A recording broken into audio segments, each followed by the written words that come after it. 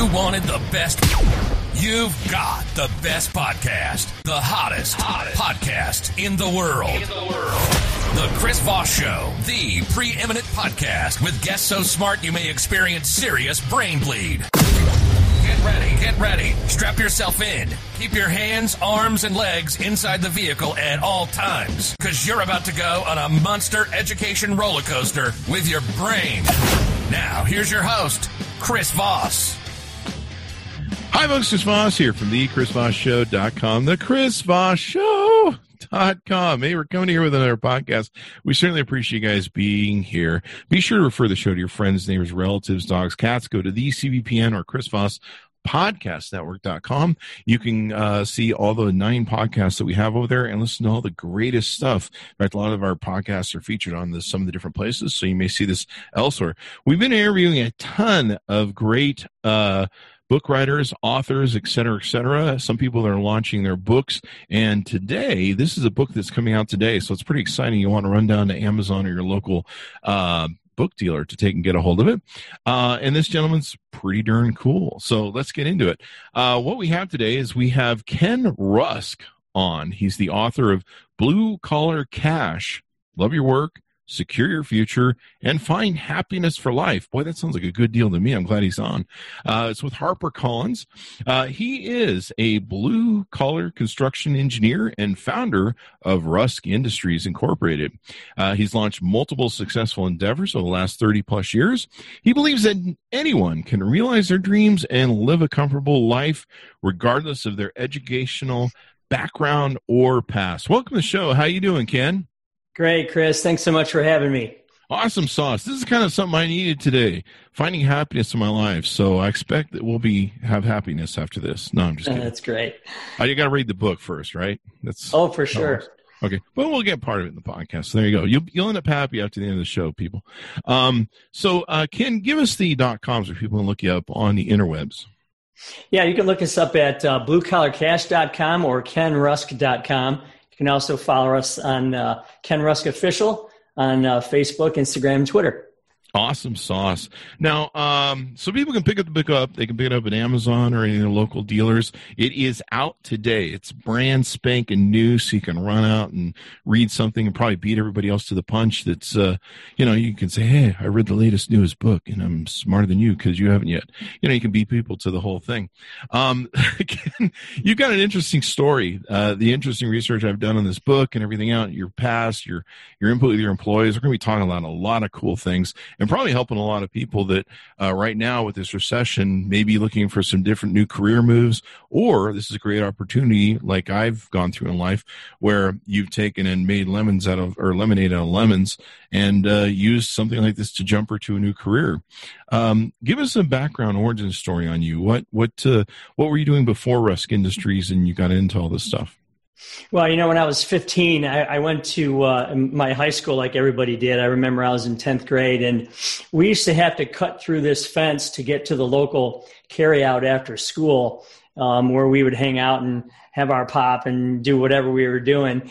And, there was a couple of businesses that I had to pass by on the way to this carryout.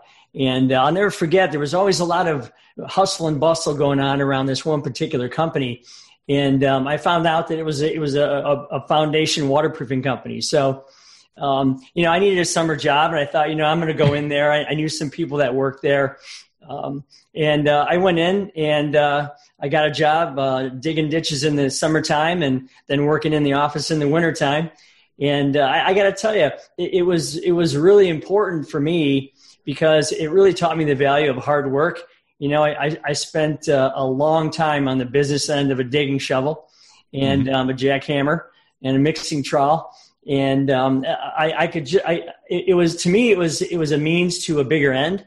Mm-hmm. It was a way to make some money to, gas up my car, maybe take my girlfriend out for a pizza, do all the stuff that kids do back then. But it quickly turned into something where I knew the value of working for yourself and controlling your own output and then making a good life for yourself. Awesome sauce. So you started working for these other folks. When did you get the bite for becoming an entrepreneur and starting your own business? Well, it's a situation where our company began to grow just exponentially. And at one point, we had to decide to expand. And the path we chose to expand was to create franchises in other cities and states. And so they had myself and some other people, we got involved in creating this franchise. And then we would go out and go to another town, another city, another state, and just open a franchise. And I did that for probably, 3 or 4 years. You live out of a suitcase, and you kiss your wife goodbye on Sunday and you see her again on Friday. And, that only lasted so long before I thought I wanted to kind of do my own thing. I had been opening up companies for other people. And, they say that's a good thing because, you're making mistakes with their money and their time, and that's okay. But eventually it got to the point where I wanted to kind of do my own thing and be in control of my own destiny. So we decided to open our own company here in Toledo, Ohio. And I've been doing it ever since. Toledo, Ohio. Yeah. All the astronauts come from Ohio, don't they? Well, I know of at least one that comes from Ohio. Yeah, I think there's a whole lot of them. There's like a bunch of them. It's sort of like really kind of weird, but that's cool though because we love astronauts. Yeah. So this is really interesting. So you decided to start your own business.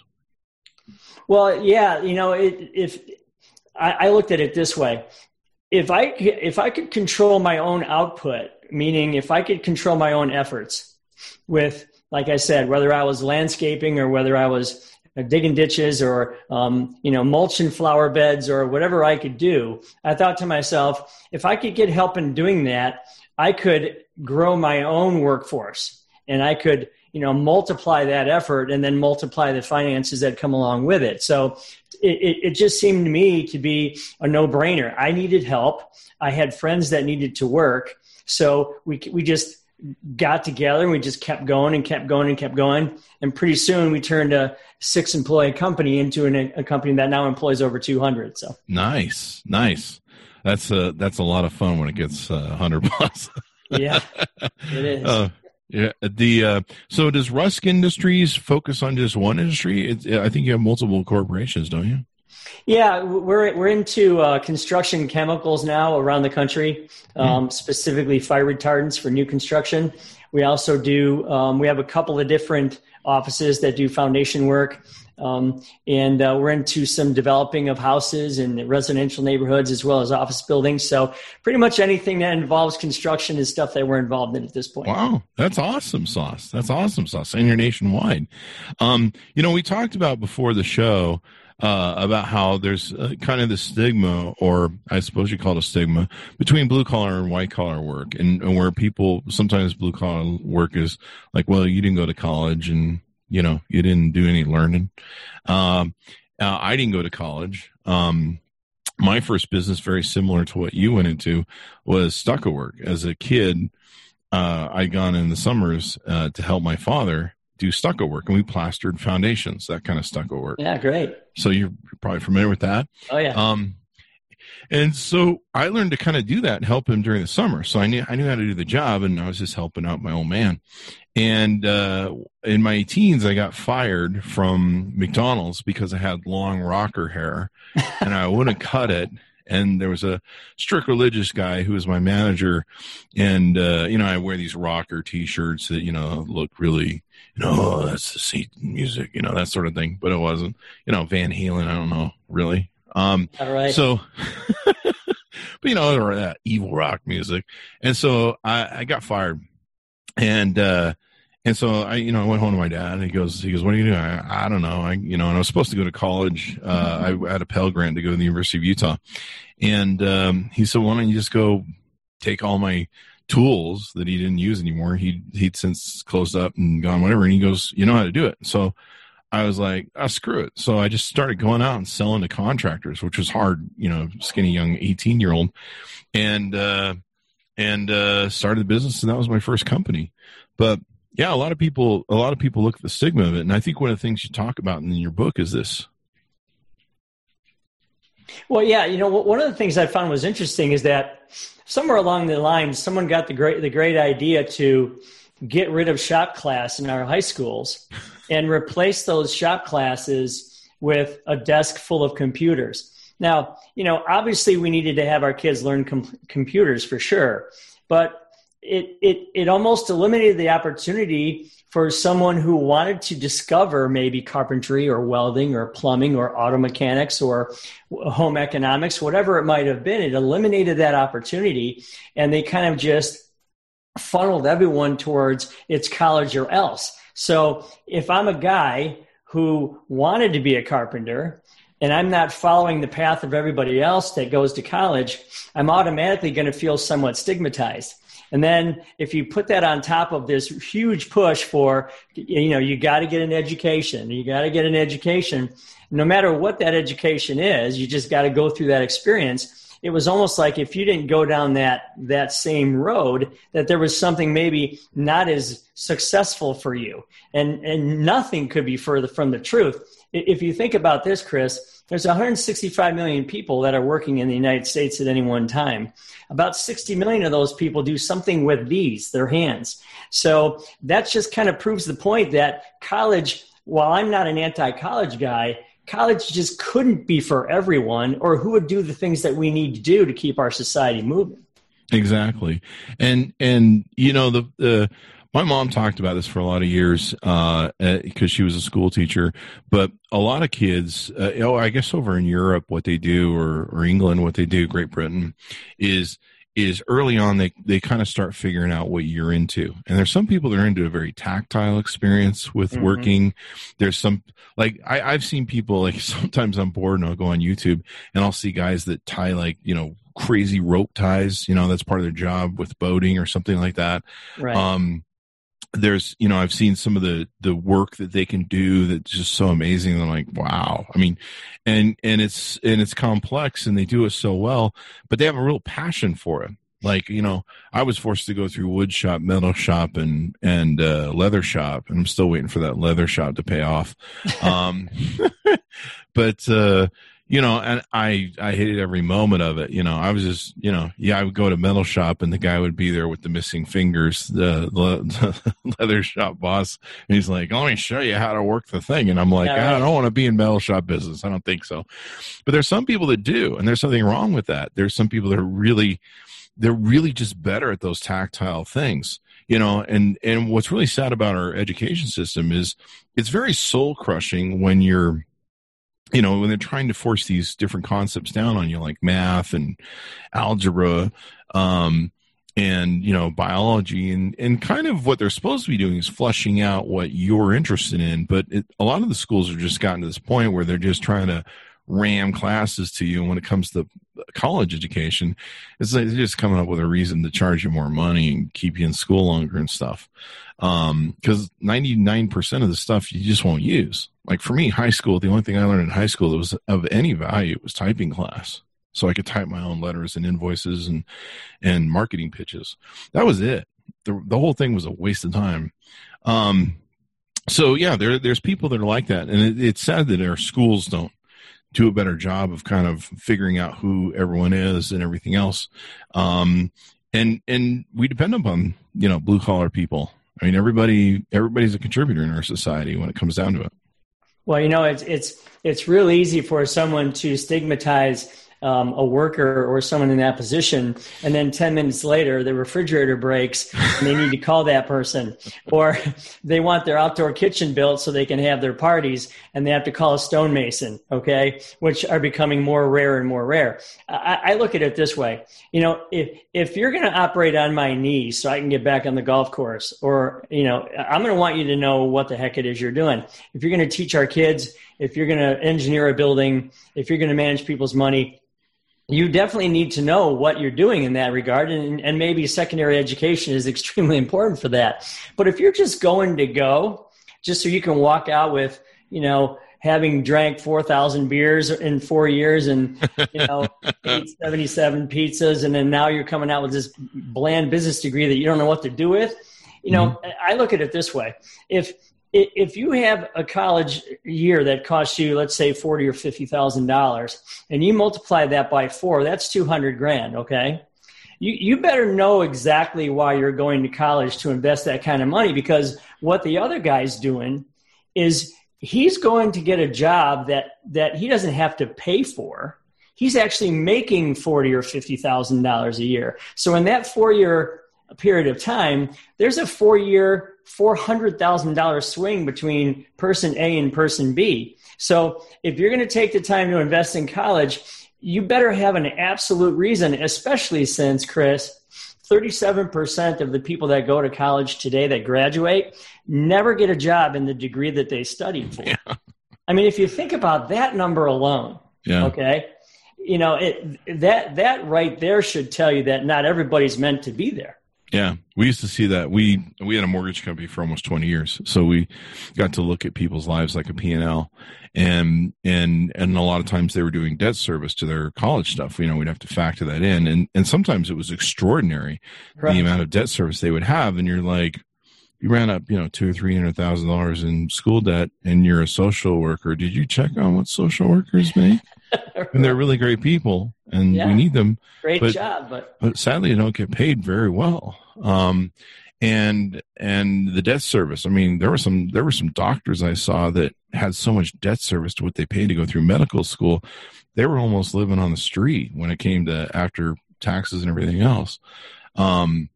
But that being said, like you say, so your book goes through and helps people with a lot of different things. Let's get into the book and some of the meat of it, if you would. Okay. The first thing that I try to do in the book is I try to get people to think differently. And I don't care whether you're 17 or 50. If you can position yourself to think of your life as something that you want to visualize, something that you want to draw out. One of the things that I do in our company is I actually have new people that come in that are hired in. I actually ask the question, why are you here? Okay. Well, I need a job. Okay. A job for what? So I can make some money. Okay. I'm game. Money for what? Pay my bills. Okay. Now tell me more about that. Well, I got to fix this car and I got to do that. Well, beyond that point of time, then what are you looking for? Well, then I would like to do this. And I say, okay, good. Now we're getting somewhere. Here's a piece of paper. Here's a poster board. Here's some Crayola crayons. Okay. I want you to draw out what your life would be if you could have it just the way you wanted. Okay. What's your nirvana? Okay. What's your comfort, peace, and freedom? What would it look like? Because if I can get people to think properly about what it is they want their life to eventually be, then all I have to do is show them how to break that down into small pieces and obtain those things one piece at a time. When you set up a vacation, Chris, you always know where you're going. You set up the plane, you set up the car, you set up the restaurants, or you set up the hotel, or your bathing suit, your beach towel, your suntan lotion, whatever it is. You know crystal clearly what you're going to do when you get on that vacation. And yet in life, our kids or even people in their middle ages, they just wait for life to happen to them instead of them happening to life. So the first part of the book is spent just trying to kind of undo the thinking that they currently have, which is, I'm going to start here and just chop my way through the woods and see what happens, to a place where we create a spot that they know they want to go to and then follow the path to that. I think that's pretty brilliant. That probably gives you a lower turnover rate. Well, for sure. If someone says to me, hey, Ken, within your organization, I think I can create the life that I want. Now I've got what they call an entrepreneurial thinking employee, like Tom Golisano says in his book. So I have that person who can say, hey, Ken, thanks for the training. Thanks for the visualization. I now know where I'm headed. So kind of get out of my way and let me do it. And, if I can surround myself with as many of those people as possible, Chris, my company can't help but just launch forward. That's awesome. Yeah. I mean, it's kind of that making people more entrepreneurs and giving them that big vision. For a long time with our companies, one of our challenges we had is we would take guys who were making a lot of money. We'd start them out at $2,500 draw a month, and they thought they were, they'd finally hit the big time, and they'd literally rocket ship within about 3 or 4 months to 10 or 20 grand a month. And one of the problems we used to have is their heads would blow up. Because they weren't used to making that kind of money. They have issues. And we talked at one point about bringing in financial advisors to, try and make a plan for them for the future so they could see the big picture. And so it's, to me, it's always been really hard to get that motivation going to see what the future is and stuff, and to really make people feel like they have, something going on that they want to take and stick with long term. Because that was the big issue is getting them to see the long-term vision of it instead of the short-term vision of it. Well, here's another one of those little known facts, one of those well-kept secrets, and I don't know why it's kept as a secret. We talk a lot about retirement, okay? And I say to myself, okay, so I've got someone here that I'm going to have a conversation with about their retirement, a conversation that they normally wait till they're 28, 33, 39, 42, and then they're panicked to start having, right? Mm-hmm. So something as simple as you take $60 a week of your paycheck, okay, from the day you start. And again, Chris, you won't miss something that you never had, right? So you take that $60 from the day that you start, you save that for 10 years into some type of 401k or other instrument like that. By the time you retire, okay, if you've started young, 21, 24, 25, you're going to have over $1 million in that account. So from day one, you can forget about your retirement and go on to living the other things that you want to have in your envisioned puzzle, if you will. And again, that's something that it's such a simple concept. I mean, Dave Ramsey talks about this all the time, and yet it isn't actually put out there to our kids. So that's another part of the book, is teaching people how to say, okay, here's your money. What are you doing with it? So secure your future, love your work, secure your future, and find happiness in life, blue collar cash. So do you largely teach people how to be entrepreneurs, or is the key to happiness and success in blue collar work becoming an entrepreneur, or do you talk about both sides of the coin, if you will, being an employee? I think two things. Number one, if you're a person who can run a group of people eventually, if you can start, maybe you're working on a framing crew, and then at some point you become the foreman of that framing crew, and then at some point you have two crews that are off-site, one on-site, one off-site, and then you decide you want to start building your own houses, that's fine, okay? But if you're also someone who says, I don't know that that's for me, there is still so much money in doing the job. Mm-hmm. Okay. I mean, carpenters, especially finished carpenters in Toledo, can make as much as a doctor because of the rarity of these people. Okay. Note to self, quit job and move to Toledo. Yeah.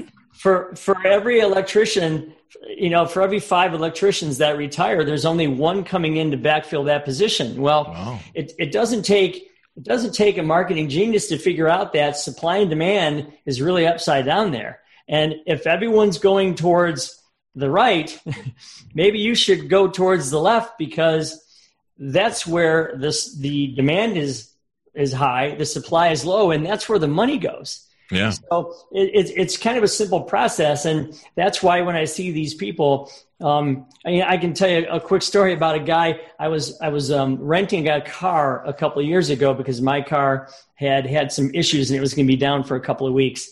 And I never forget, I'm talking to this guy behind the counter, and he's probably 23 or 4, and he's got the suit on and he's trying to do his thing and be professional. But the more I talked to him, the more I could tell he wasn't really happy with what he was doing. And I got into it with him because I had to wait there a little while. And he said, I think this whole college thing was a bill of goods for me. And I said, why? He said, because I was told I had to go by my teachers and my parents and everybody else. But I really wanted to be a carpenter. And now here I am, $80,000 in debt, working at this car rental place, making $30,000. How am I ever going to get out of this hole? And, my advice was find a way to be a carpenter, because if you're that passionate about it, you're going to take care of your whole world that way. Yeah. Yeah. Probably make more money than just working a retail shop at minimum wage or something like that. It's interesting. It's too bad our education systems doesn't do that. And then a lot of parents have a hard time with, what I do in life. And they're just like, go to college. What do I do in life now? Get a job. What do I do now? Get married. There's just standard answers. And we were talking pre-show about how a lot of people, you feel, they have this job, I need a good job psychology. And a lot of it just comes from that. Their parents teach it to them. Like if I had kids, I imagine you would do the same. If I had kids, they'd have their own business by 5, or I'd kick them out. I'd be like, hey, Johnny, did you start a company yet? Well, I want to see incorporations and board of directors from you. It's stuff like that. I'd be reading them declarations and incorporation filings, 10Ks and stuff. Right. When they're like 2 years old, to bed. Exactly. And today, Microsoft found its quarter GDP was up by anyway. My employees actually just joke about that, but I would never tell my kid to go to a job. In fact, I don't know, I'd probably be that jerk dad that would be like, you're going to get a job. No, I shouldn't be that way. But that's the problem. A lot of people, they just get taught this. So, what do you do? Get a job. And so they don't really put a lot of thought into it, and they make these choices and accept these choices that people give them, when really they can think about a lot of stuff. And when I was in the construction business, there were a lot of people that were technically entrepreneurs because they were their own contractors, or they were their own people that worked in some of the different subcontracting things. I mean, I was my own boss. I mean, I needed a contractor to give me a job technically, but I still was my own boss. I could decide whether I want to work for him, or my pay, and kind of decide my hours just a little bit. And once I got the bug too, oh my gosh, you couldn't get rid of the entrepreneur bug once I got it. So what are some things that you talk about finding happiness for life in your book? What are some of the aspects you talk about in there? Well, again, I think everyone needs to be really honest with themselves. And that's why I kept coming back to the words comfort, peace, and freedom, because I think if you have those 3 words, they're kind of like a triangle. They're almost interdependent upon each other. And, these words kept coming back because you can easily define them. Okay. What does comfort look like to you? Okay. What does peace look like to you? And what would happen if you had those 2? How would your life be a little more free? Free to do, free to give back, free to spend time doing things that are charitable, free to recreate, to have hobbies and sports and all that kind of stuff. So what we really try to do is get people to think realistically about, again, that's my neat life. I'd like to have that. Are you a house person, or are you a condo person, or an apartment in the city person? Are you a pickup truck? Are you a sedan, a minivan, a motorcycle, or an electric car, or a bus person? Okay. Are you a cat or a dog person? And if it's a dog, what would you name it? Okay. What kind of dog? And we really get specific about what they would make for themselves, what their envisioned life, their perfect life would look like. And then we try to get them to go after that, because once they start down the path of reaching a goal or 2, they become these almost self-managing, goal-oriented, super machines that can really propel your company forward. We have this huge board in our hallway, in our office, and it's made of like that black glass that you would see in front of a bar where they write the margarita specials on it, Mm-hmm. And so what we do is we invite anyone who's putting a goal up to write it up on the board, the date they started, the date they expect it to end, exactly how they're going to get there in finite detail. Okay. And then everybody else in that office kind of cheers them on. And I got to tell you, we only have to do that once. Okay. Because once they see the power of that, they just put their own goals up on the board. They continue to hit them.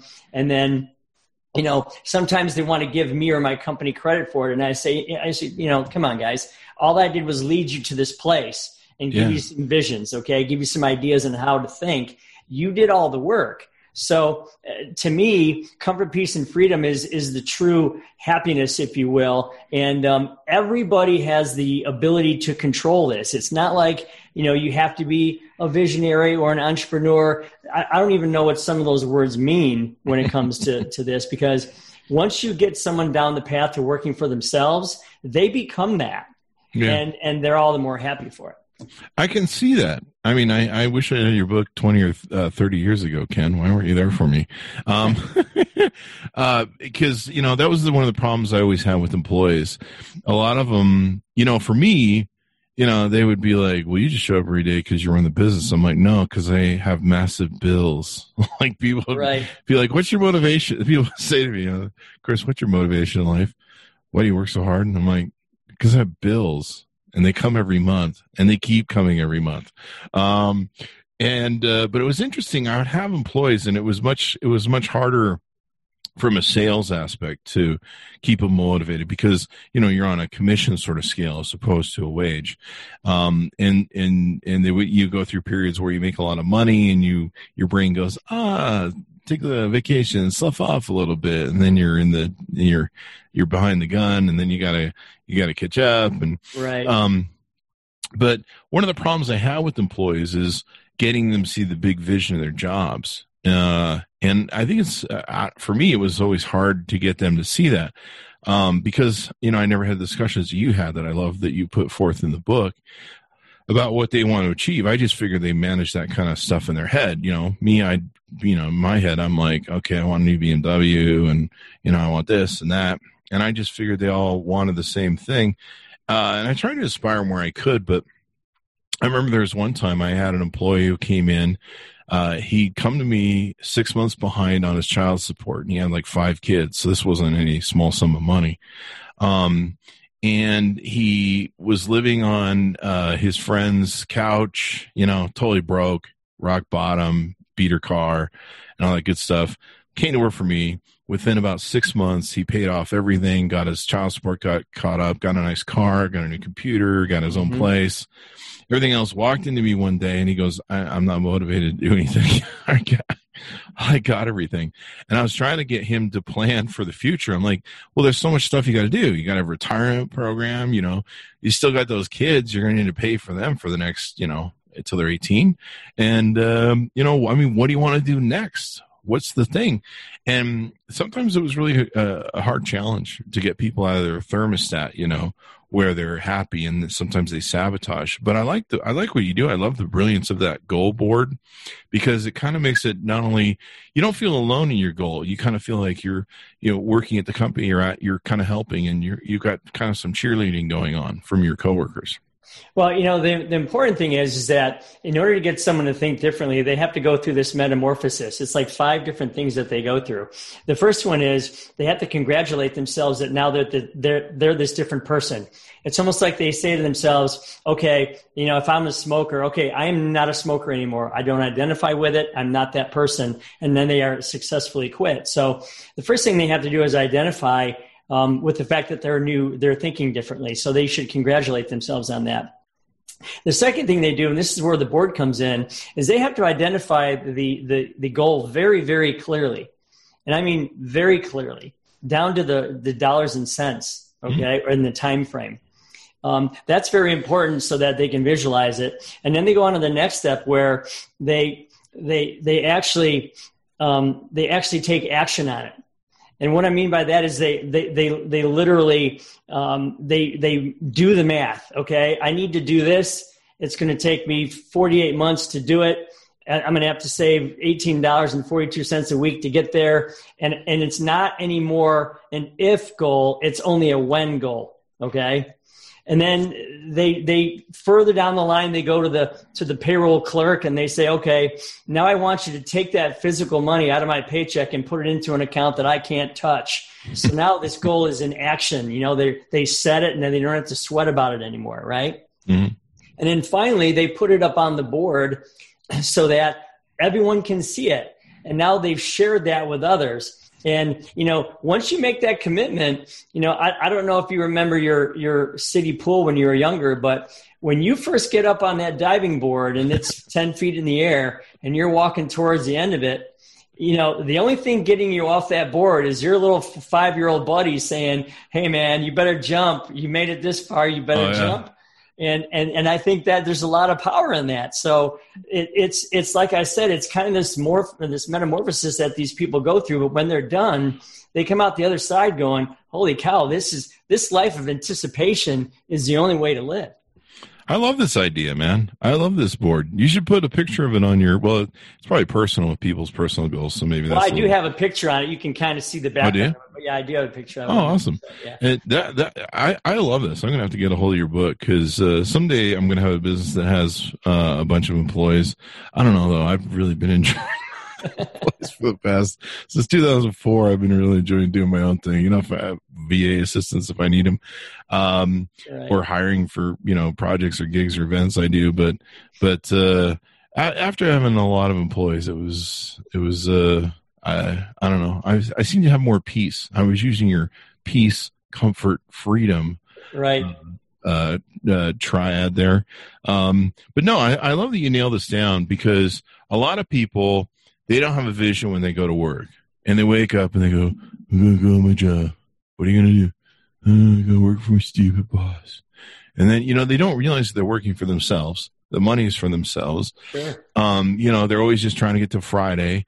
I always had the employees that were always, phoning it in, and at 4:45, they were in the marathon racing starting position to get right. to the punch clock.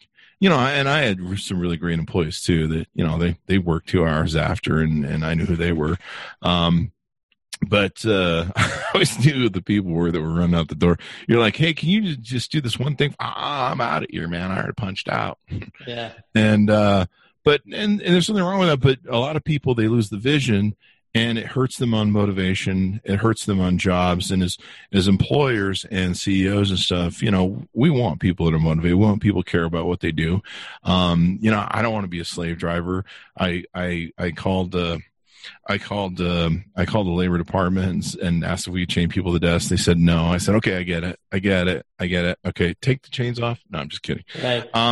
But I mean, people in so many jobs today are like that.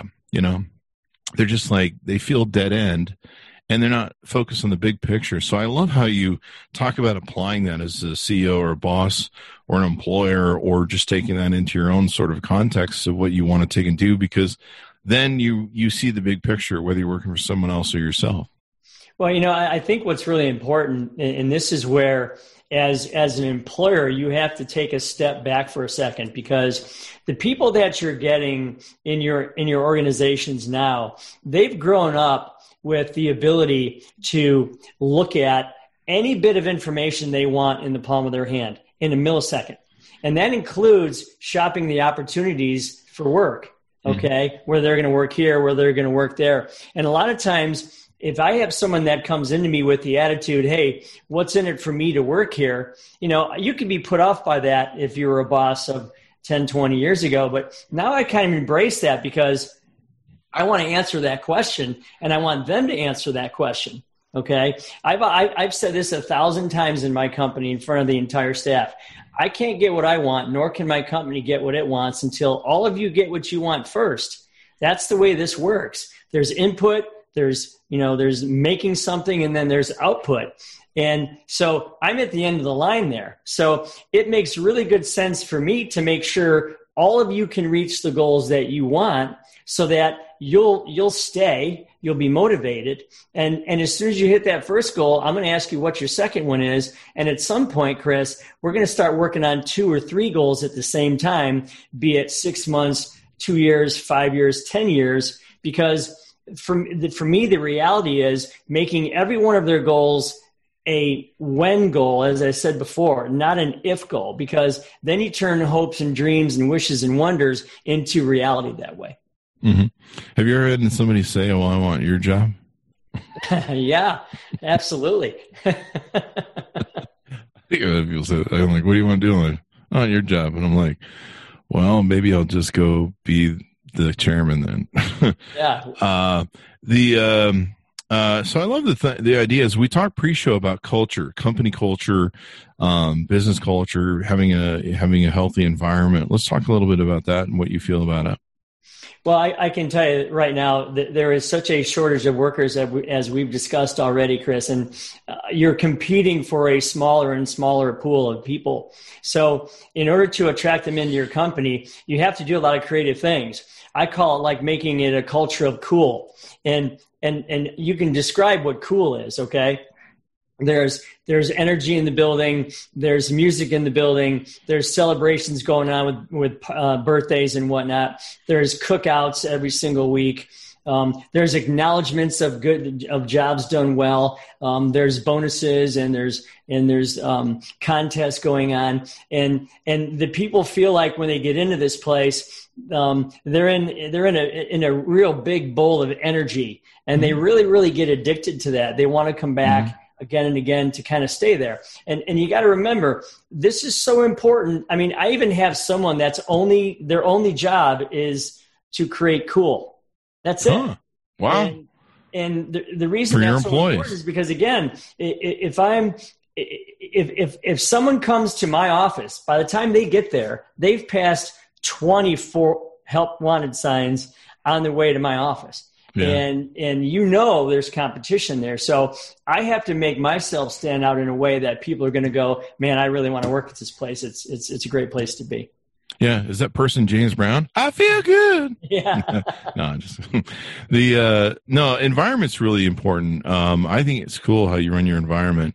Like I said, I wish I would have some of this data. I really struggled with this back in the day, with keeping employees motivated, keeping them, their eye on the big goals and everything else. I mean, we had guys that made a lot of money with me, and sometimes one of the hardest things we had was, getting their brains to blow up. Maybe we should have put them in financial programs where they were putting that money away. Right. Because once their brains blow up and their thermostats kind of reconfigure them. I also like on your goal charts how you get really nitty gritty on the specification of the results of what they want, albeit financial or whatever. I remember Anthony Robbins in '89. I went to one of his first seminars, and he asked the lady in the front row. He goes, "So what do you want to do this? What do you want to do? This year? I want to make more money." And he goes, "Okay." He flips her a quarter, and he goes, "Congratulations, you just met your goal." It's pretty powerful to me at the time. It's stuck with me all these years because I was like, "Oh wow!" And he's like, he talked about if you don't specify your goal, then your goal is ambiguous and not really even worth going for in your mind's eye. And so he's like, you gotta set a goal, because just more money could mean, you get 5 cents, but more at the end of the year. So I love that it goes into that. Culture is important to me. One of the things that we try to do with our companies was always lay down a good culture as best I could. At the time, I didn't have your book. But one of the things I always had was the unasked question. The only dumb question is the unasked question. Right. And there's not one person in this company who has all the ideas. Everyone can contribute ideas. I don't care who they are, what they are, contribute them. But the unasked question, the only dumb question is the unasked question got people to answer a lot of questions. In fact, when I was one of those bosses where when people come to me and go, "Hey, Chris, can we do this?" I'd say no, usually whatever it was. And I'd explain to them why, or sometimes I'd say yes, and I explain to them why we did things that way. So they understood the why behind the answers. And it just helped educate them better with the companies. And they, of course, go share it with their other employees. But having a learning sort of environment, or a healthy environment like what you're talking about, is really important, because when you have people turned on brain-wise and motivation-wise, where they're like, "Hey, I give a crap and I want to do a good job and I see a future for me, and not just showing up to a job and phoning it in and going home and saying screw all that stuff." I think that makes a huge amount of difference. You're less living for the weekend. I see some of these people, they'll post on like LinkedIn or something. They're like, "Oh God, is it just Wednesday?" I'm like, hell, I didn't even know it was Wednesday. And I'm just working, man. it just never ends. The bills never end, and I'm just plugging along, chewing my elephant. But I can't imagine going through that grind. I think when I was younger, I used to go through the grind where you'd sit and you'd work for somebody else, and you'd look at the clock and you'd be like, "Holy crap, it's been 4 hours and the clock's only moved 15 minutes." Yeah, it's funny about that, because again, if you have someone that's anticipating something, and this is a key thing about the way I try to teach people to live, is, imagine being able to anticipate something 6 months from now a year from now, 2 years or 3 or 5 years from now. And it's not as hard as you think, because, I had a gal that said, someday I would really love to go visit my family in Europe. And I said, okay, how about we put that path together today? Okay, not someday. And she said, well, what do you mean? And I said, well, tell me what you want to do. And so she told me, and I said, okay, so what's that going to cost you? And I think she said something like $3,000 or whatever it was. And I said, okay, can you afford to save $20 a week? And she said, well, yeah, I could afford to save $20 a week. I said, okay, 3 years from today, you're going to Scotland. And she looked at me like I just invented penicillin, okay? and again, these are not really complicated concepts. It's just no one has told them how clearly these paths can be cut and followed.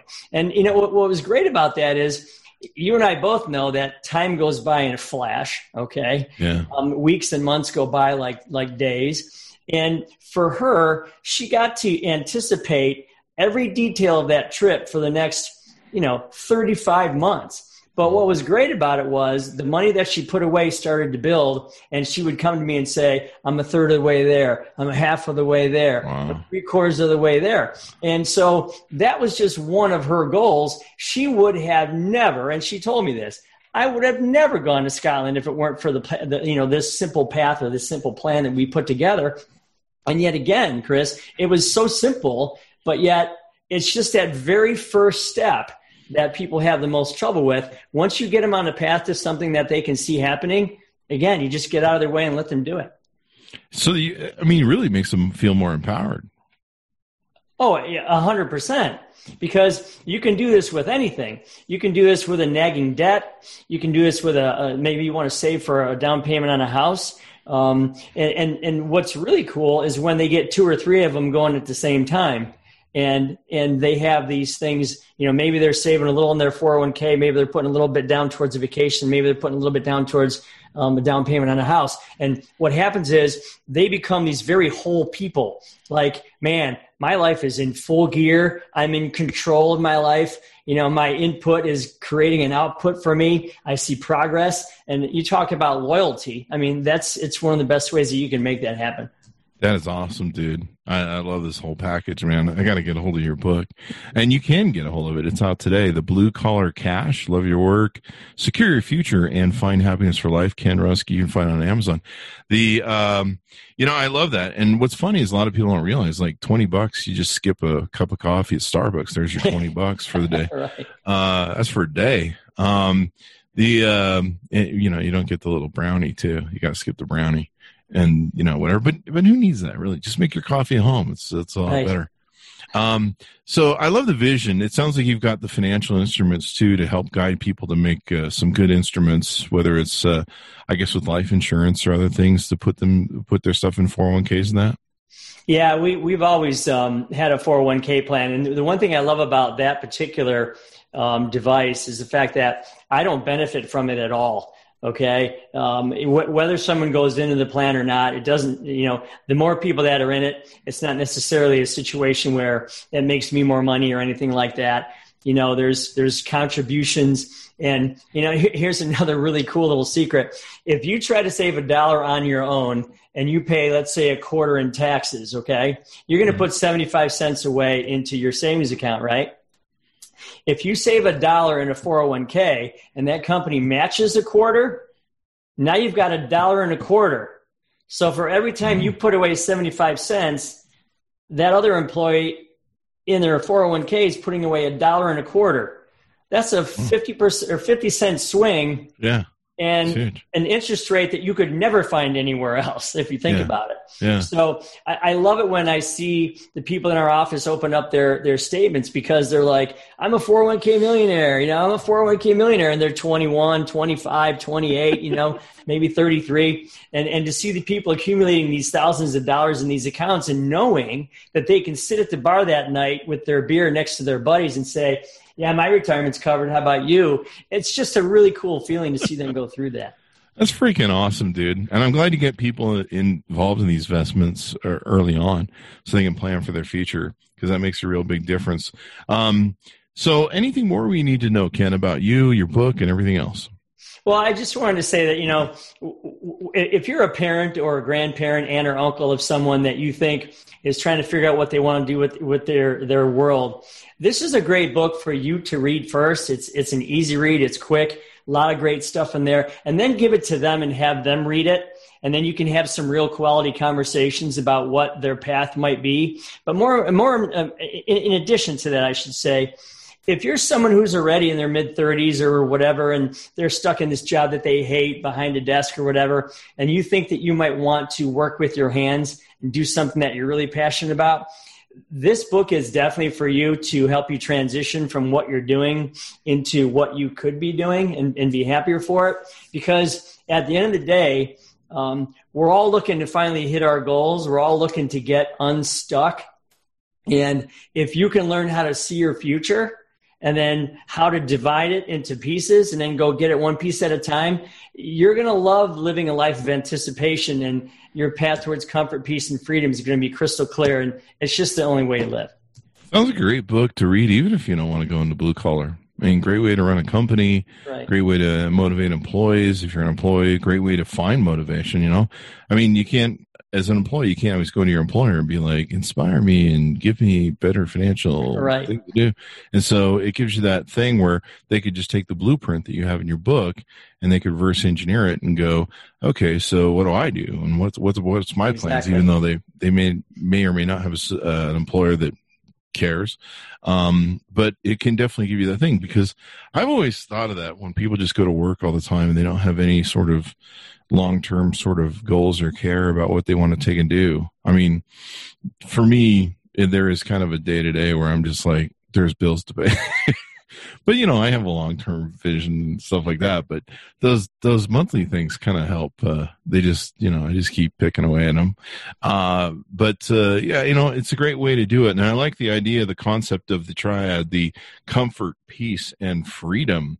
That's always good to have. Even, feeling that you have those aspects and giving you a comfort level.